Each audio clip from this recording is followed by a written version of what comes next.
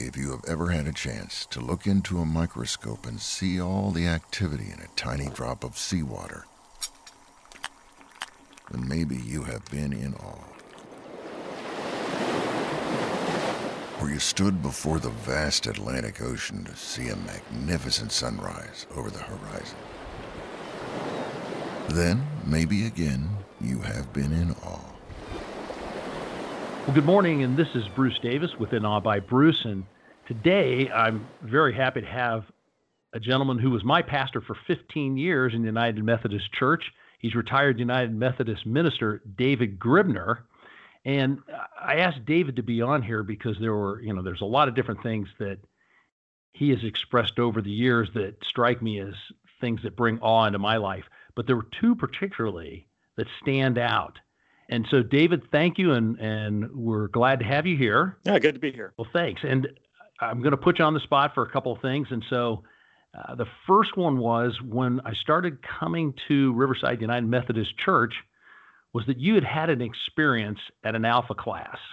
And I'll let you explain the Alpha class and what it was and what it meant to you. But I just know when I walked in the doors and heard about your experience there, it was one of those things that just drew me closer to the Lord. And it opened up my eyes to more things I needed to be thinking about and how I could better be relating to Jesus as well as expressing him to others. So I will just stop there and let you go ahead and maybe tell everybody exactly what happened to you and how it changed what was going on in your life and brought a new and renewed freshness of the Spirit into your world and a closer walk with Jesus. Yeah, it's a great question. You know, in preparation for this, I went back and read my account. It was on March 1st, 2001. And, I'm glad I wrote it down. It was a real watershed moment for me. Things, and I'll get to that in a moment, but something inside me as a result of this, it shifted. And it didn't shift and then unshift. Mm-hmm. Whatever happened there shifted and then just sort of stayed there. And when I look back at that moment, it's still unfolding. And I'd like to say the word unchanged. It isn't unchanged, but whatever I was before is kind of been changed at that moment. So let me go talk you through that experience. Okay. So went to Cincinnati. Actually, it was for an Alpha training to run the Alpha course in a church. And I knew I was hungry for something. I knew I'd kind of been at Riverside for almost 9 years at that point in time. And if you ever talk to your pastors at some point in time, it's like pastoral ministry can kind of go in cycles. It's like, you have these bursts and then you can get kind of, this word will show up again, but dry. And I knew I was hungry for something. Didn't know exactly what it was. A friend of mine had been involved with the Alpha course before. It's out of Great Britain, Holy Trinity Brompton Church in London. I knew a little bit about it, but then it was going to Cincinnati. My wife and I could get away, and I thought, well, let's go check out this. And this is another important word. I thought this kind of program for the church.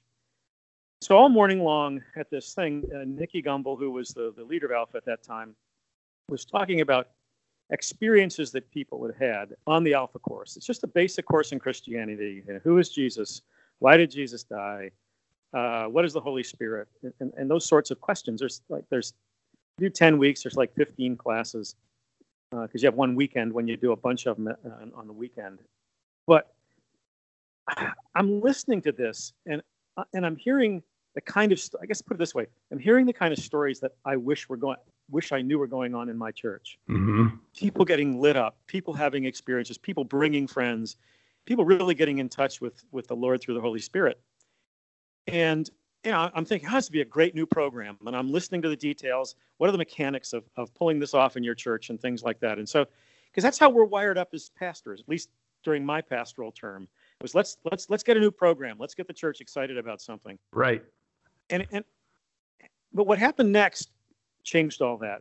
I'll get cut right to the chase here. It was late in the morning, and the pastor of Holy Trinity Brompton, Sandy was his name, and he's British. And he says that all morning long, a group of people have been praying, asking God for a word. That's the phrase he used. And what they were doing was they were going to the Holy Spirit and asking the Spirit what those of us in that group needed to hear in terms of prayer. So I mean, we're asking the Holy Spirit for what was going on in the hearts of the people out there and what they needed to pray for. And I'll never forget this. I'm looking at him up there, and he kind of leans back. He said, "Been waiting for a word." First word he said was, "We've been told by the Holy Spirit, or we've been asked by the Holy Spirit to pray for people who are dry." Huh. And at that moment, my heart just went, "Oh my gosh." He nailed the exact feeling, quality, the hunger in my heart that I didn't even know was there. Wow. And at that moment, I'm starting to wrestle at this point in time. The intellectual side of me is going, let's analyze this. Let's. Another side of me is going, holy moly, what am I supposed to do next? And I'd heard stories of, people you give in, the Holy Spirit fills you, you have these kind of experiences. So I'm having this intellectual battle in my head, going back and forth. I would call it, you're reflecting on your own experience, reflecting on what's going on, and the intellect is kind of driving this thing. And at some point, I mean, I can't tell you. Also, there's another thing that happens this time. Time sort of disappears. You don't know whether it's going on for a minute, 2 minutes, 15 seconds. It's like you're beginning to shift. Just someone called it, things are getting thin between you and the Lord. And at some point, I can't remember exactly how it happened. I just said, all right. One of the signs of the Holy Spirit is tears. And I mean, I just began to weep. And again, one of the keys to this experience is you're not going like, hey, look what's going on with me. You're not, the self kind of just drifts away. I don't know a better word for it than that. And you're not constantly going, hey, look what I'm going through. As a matter of fact, the second you go, hey, look what I'm going through, the thing kind of disappears. So I'm going through this, and I'm weeping, and I don't think I can even put into words what was going on at that moment. The only thing I can describe is the aftermath. And the aftermath, as things began to settle down, and as I began to become aware that I'd experienced something, it was like peace, joy, a renewed love. And I looked up, when you asked me to do this, I went out and I looked up, there's another part of the story I'll get to in a minute. But there was a sermon that I was coming back to preach on that Sunday. Yeah. And I went back and looked at what did I preach on that Sunday? Because after that experience, and I used the phrase orange barrels in that sermon. Because you're driving down a highway and you see the orange barrels and you know immediately what's going to happen. The orange barrels, people are going to stop, traffic's going to get slow. But as soon as the orange barrels are kind of cleared out, traffic gets back to normal. And I felt like when I began to look carefully at things I was occupied with, concerned with, frightened about, anxious about, before that experience, orange barrels, they were gone. Every orange barrel I could think of, the things I could still intellectually say, hey, that's what I was concerned about. But I had a whole different kind of peace about it, gentleness about it. And it just kind of blew me away. I bet. One of the funny things that happened was shortly after that, they said we could go to lunch. And so I'm walking out and I'm feeling okay. And my wife was picking me up outside. And I'm walking out the door, and suddenly the experience started to return. I don't know whether it was seeing her or what. And I opened the door and threw myself on the back seat of the car, grabbing some tissues. And she's going, what's wrong? What happened? And she goes, I don't know where this even came to. Did your mom die? And I'm like, we didn't have cell phones at that time. How would I even know that? I said, no, this is good. And it was just the sense of peace. So cut to another critical moment is I came back on that Saturday. I knew I had to preach the next Sunday, and I was just, oh my goodness. So this is very important. I called together some folks in the church that I knew, that I thought at least, could handle my accurate description of this experience and could help me process it. My question to them was, what do I do with this? And I described it sort of in the same terms that I just described this to you. And I said, what should I do with this? Should I talk about this tomorrow? And they prayed with me. And absolutely all of them said, absolutely, you absolutely have to talk about this tomorrow. And we'll leave that up to you. You need to talk about it. And one of the guys in the group said, as he was praying with us, as he was praying, he said, I felt like I saw this river flowing down the sanctuary, the Riverside United Methodist Church.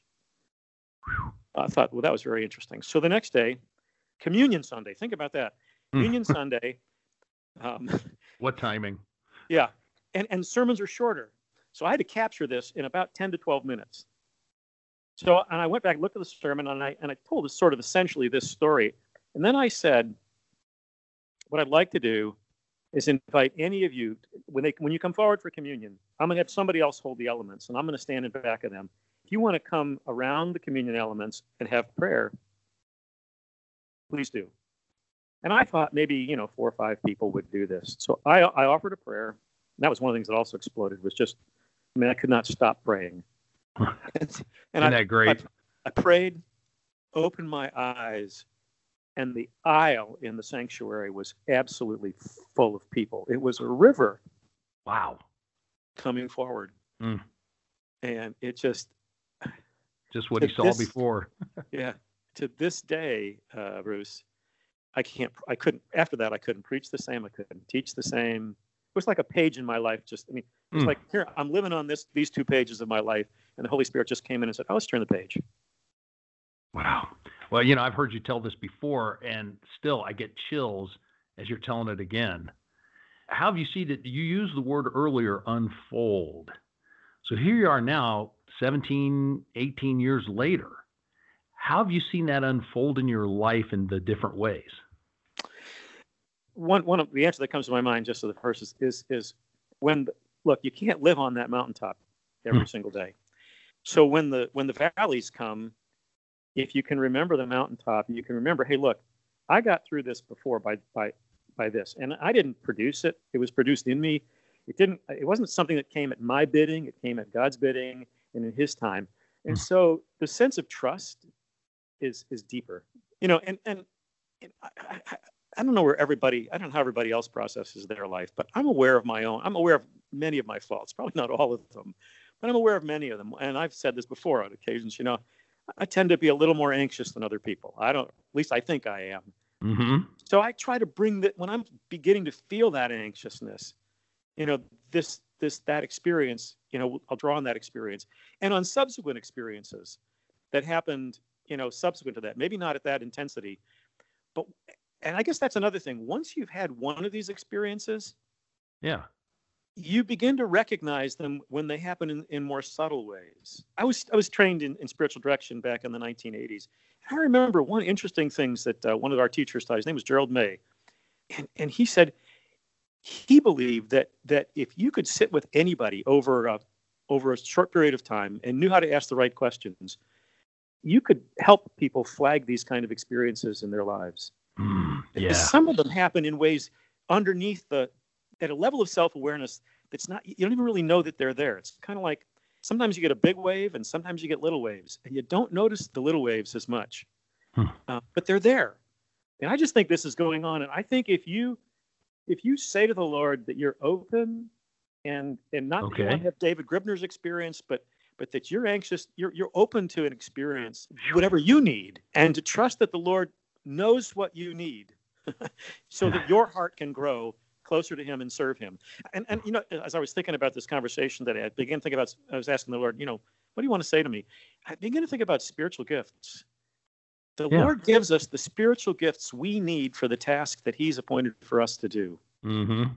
And it's in an ongoing way. And I needed that experience so that I could go on and continue teaching and preaching. Yes, I think you're right. It really deepened my understanding of that. And I couldn't go back. I couldn't go back to the old ways. Wow, because that's a great summary of one for people to think about in their own lives, because, I know there's a lot of people listening that are going to be searching for that kind of thing. The other part that I like is that you added in, it's spiritual direction wise. It's helpful for any of us to help others see that in their lives and take account of. The other thing you said, and this came up with Verlin Foster, it came up with Ben Witherington, and the Celts. I don't know if you're familiar with this, but the Celtic Christians had a word for it called the thin space. Right. Yeah. And you brought that up. Same thing. Yeah. Yeah. Okay. Yeah. We've talked about this, I think, in the past, but there are thin spaces, and you can't manufacture them. Right. You can't. You can pray for weeks and know you're having a great prayer time, and thinking, well, it should happen now, and it's like, no. And then you're walking down the street completely unaware of what, and then suddenly, boom. Boom. and because you can't you can't name this. You can't call for what. You can't say, well, I'd like to have this kind of experience. Yeah. Whatever the this is, God knows what it is. And when it comes from him. Here's the other thing. Here's the other thing, Bruce, that I think this other point that just struck me. Okay. These experiences, this is a great word. These experiences are self-authenticating. Right. Good point. Flesh that out a little more so people know what you're. When you're looking at them on the outside, you're thinking, well, how am I going to know I'm having one of these experiences? It's kind of like falling in love. You just kind of know. Mm-hmm. You can't explain falling in love to somebody who hasn't fallen in love. But the second they fall in love, they go, oh my gosh, now I know. Falling in love is a self-authenticating experience. It just is. And these kind of experiences, it's like, can I put it into words? No. Can I tell you exactly what it was? No. Because the experience, it introduced itself in the way it needed to be introduced. And it came in a language that I don't think we have full access to as human beings. Wow, a good point. And that kind of leads me to my second experience that I thought was fabulous. For Christmas Eve, you did a sermon for years that I thought brought home the very feeling of awe as you expressed what God did in the birth of Jesus. Yeah. And so I'm going to ask you if you can to summarize. Yeah, absolutely. I'd love to hear that, and I think everybody would realize, wow, this is the God we serve. Yeah. And you think about it, Christmas Eve, I mean, it's the same story every year. It's like Easter. It's the same story every year. Mm-hmm. And sometimes I think we work too hard to try to, make it somehow, hey, fresh. Strangely enough, this story has its origins in sitting in a hot tub, which I always find fascinating. I don't really like hot tubs anymore, but at that point in time in my life, my sister and brother-in-law had a hot tub. I can remember just soaking that up, night sky, you're warm, and suddenly this thing just hit me. It was around 1984, and I know this because National Geographic came out with a National Geographic map of the universe. And here's the fascinating thing. What they put in that map was actually sort of brand new cosmology that people were understanding. I've been reading another book on this, and literally it was the 1970s that we began to be able to look beyond the scope of the Milky Way and understand where we were and what was going on out there. I'm not going to go into any of those details except to say that. So in 1984, National Geographic, which of course is, unlike the internet, always reliable, right? I mean that seriously. Yes. Yeah, so they are. They did a great job. So I'm looking at National Geographic is explaining how scientists now categorize the distances and the makeup of the universe. And so we're all familiar with this. Start small. You have our sun and our solar system. And, the sun is like 8 light minutes from the Earth. So we know we're talking about vast distances. And so you talk about the solar system. And so that's the first order of magnitude. I don't remember how big the solar system is, but you can look it up. Next, we understand that our sun, our solar system is part of something called the Milky Way. And you understand that until the early part of the 20th century, we thought the Milky Way was the entire universe. Just kind of an interesting thing how this has all exploded in the 20th century. Now what we understand is that galaxies are yoked together. Literally, they're like little highways yoking galaxies together. And galaxies, at least at this point in the history of the universe, are tending to drift closer and closer together. This is just the way mass works under the influence of gravity in the universe. So from our little galaxy, you go up, it's called our local group. And I don't know, I don't have it in front of me, but it's like some magnitude of light years across, maybe 20,000 light years across, I think, something like that. Includes our little local group, half a dozen galaxies that are kind of sailing through space together. So we got the local group. Then you have what you call superclusters. And superclusters are, I would call them like an armada of galaxies. Okay. And again, they are linked through these forces in the universe. They're linked. They're sort of gravitationally linked together. You have our sun and its planets, then you have the local group, then you have the supercluster, and then you have the known universe. And this is about 93 billion light years edge to edge. 93 billion light years edge to edge. Boom. So here's how I did it. I'm kind of shortening it. So at a moment in time, which we call Christmas Eve, the God of 93 billion light years of time and space, although it's growing every day, but 93 billion light years of time and space, chose one supercluster of galaxies. And in that supercluster of galaxies, chose one local group. And of the number of galaxies in that local group, chose one galaxy. And of the billion, I mean, literally billions of stars in that, what we call the Milky Way galaxy, chose one star, a beautiful yellow star. And of all the planets circling that one yellow star, chose the third planet from the sun, a beautiful blue-green gem. And of all the continents on that planet, chose one continent. And of all the countries on that continent, chose one country. And of all the cities, all the towns in that country, chose one town. And of all the women, the young girls in that town, chose one young girl whose name was Mary. And into Mary's womb incarnated, literally incarnated, the essence, the beauty, the wonder, the majesty, the destiny, the glory of 93 billion light years of time and space. Mm. And there's scriptures that talk about he is the Word. Through him all things were created. And without him nothing has been created that is created. Mm-hmm. He is the one who holds all things together. Wow. Now, I've had the opportunity to go to Israel twice and give that twice in Israel. One time we were in Bethlehem and standing outside of the Church of the Nativity in Bethlehem. Mm. And just as I got to the last line, the Muslim call to prayer went off. Talk about your timing. It's very fascinating. The time that I really loved doing it, though, was in a small cave in Shepherd's Field. Mm. In literally within maybe yards, I don't know, a mile, half mile, of where the angel announced the birth of Jesus to the shepherds. Wow. Oh, that's overwhelming in a beautiful way. Yeah. And I do it every Christmas Eve. I used to do it every Christmas Eve at church.